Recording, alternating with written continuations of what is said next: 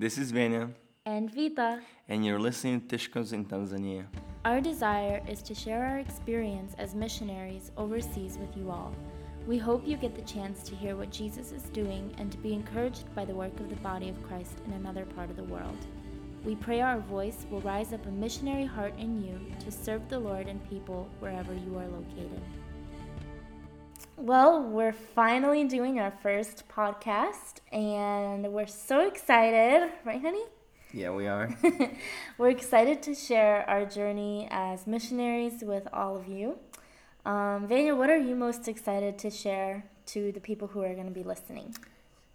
I guess we are, really excited to share with you guys about our vision here, the things that God are doing in Tanzania, the testimonies of people that their life just completely changed and now they're just in different path in their life where they serve God, they serve a church, they're just life completely changed. That's the inspiration to us, and I'm sure that will be to you. Yeah, we're actually in the process of interviewing certain people, certain locals, and other missionaries here so that you guys can hear their stories and testimonies, because we hear it all the time and it inspires us, and we just want people back home to hear what God is doing through others too.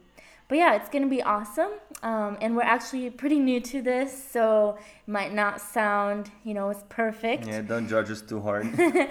But actually, the way that we got into podcasting is through two of our friends. The double surge. The double surges, yep. Shout out to Sergey Sushik and Sergey Mazan. They're like our private social media team that pushed us into all of this. But turned out to be an awesome thing, right, honey? Yeah, it will help us just to share more about what we do here with people back at home. So Yeah. hope it'll be inspiration to you guys. Yeah. So we want to share a little bit about ourselves and how we got here. Vanya, why don't you start the story? So the way it started is in 2015, I went to a Bible school, Slavic Missionary Bible School in Florida. And after that, I went to a mission trip to Tanzania with the team. There was a crusade where some teams and some people came from America. And that's where I actually met Vita. But we didn't really talk. We just kind of introduced ourselves to each other, and you said you didn't remember me after that. So. Yeah, I did not. What?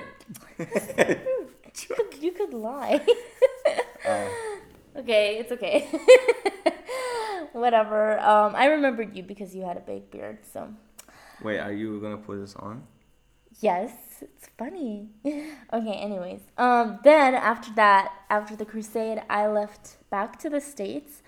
That was the year that I felt like God was calling me out to Tanzania full term or long term. And so I came back to the States to finish up my job and try to finish up as much schooling as I could before I moved out to Tanzania long term.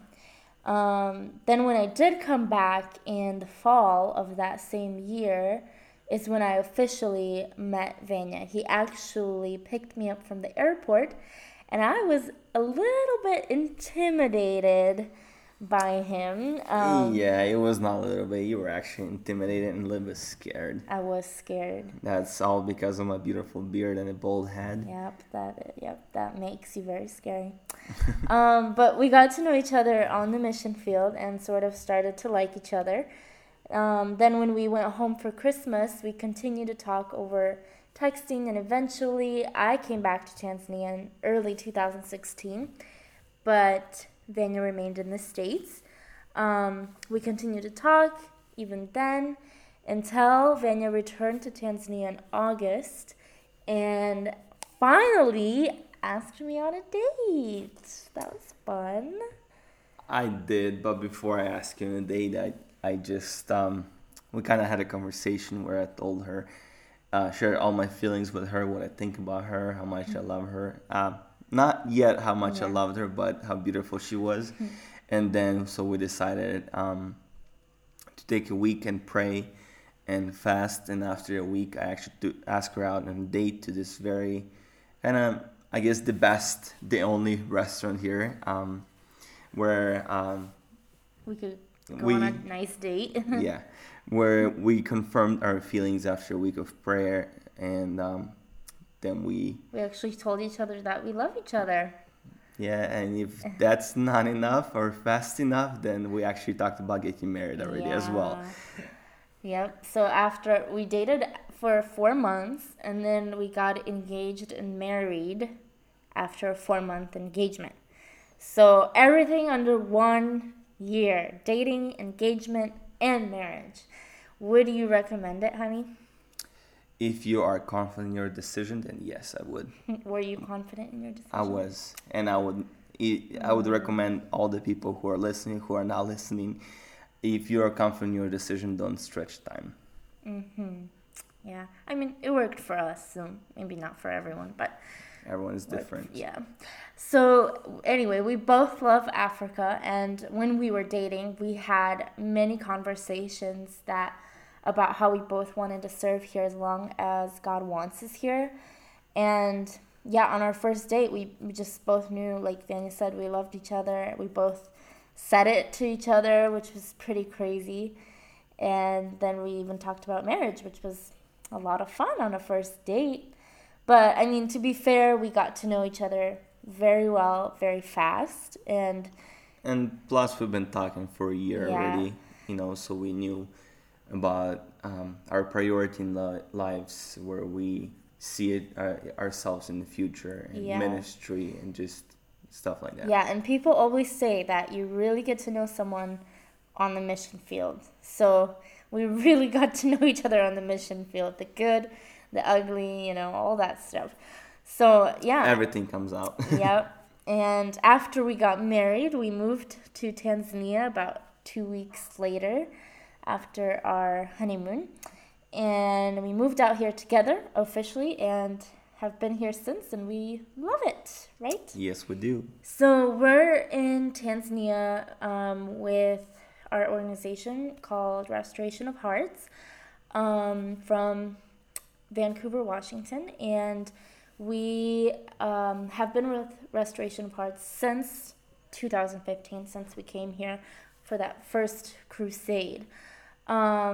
Just want to share a little bit about the mission and the vision of Restoration of Hearts, and really just the heart of Restoration of Hearts, what we're all about and why we do what we do.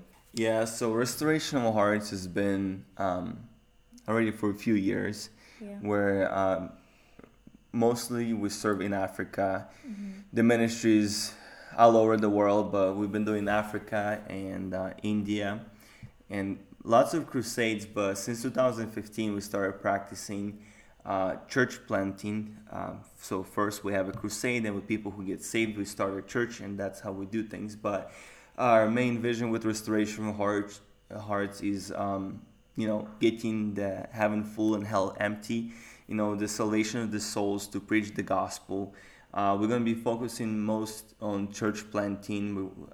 In our future near plans is building an orphanage, a clinic, a Bible college, where just to teach people about God, just to teach about the gospel. So not only we could do this, but we'd actually make disciples who would preach and do stuff. Yeah, so we invest into people who will then go and invest into others. They will go and teach and preach what they've been taught, right? That's our whole goal. I mean, it's easier said than done, that's for sure. It's oftentimes here, it's usually easier to do something yourself than count on someone else to do it. So God is teaching us to be patient and to pray more and to do what he tells us to do each day, to be obedient in his will.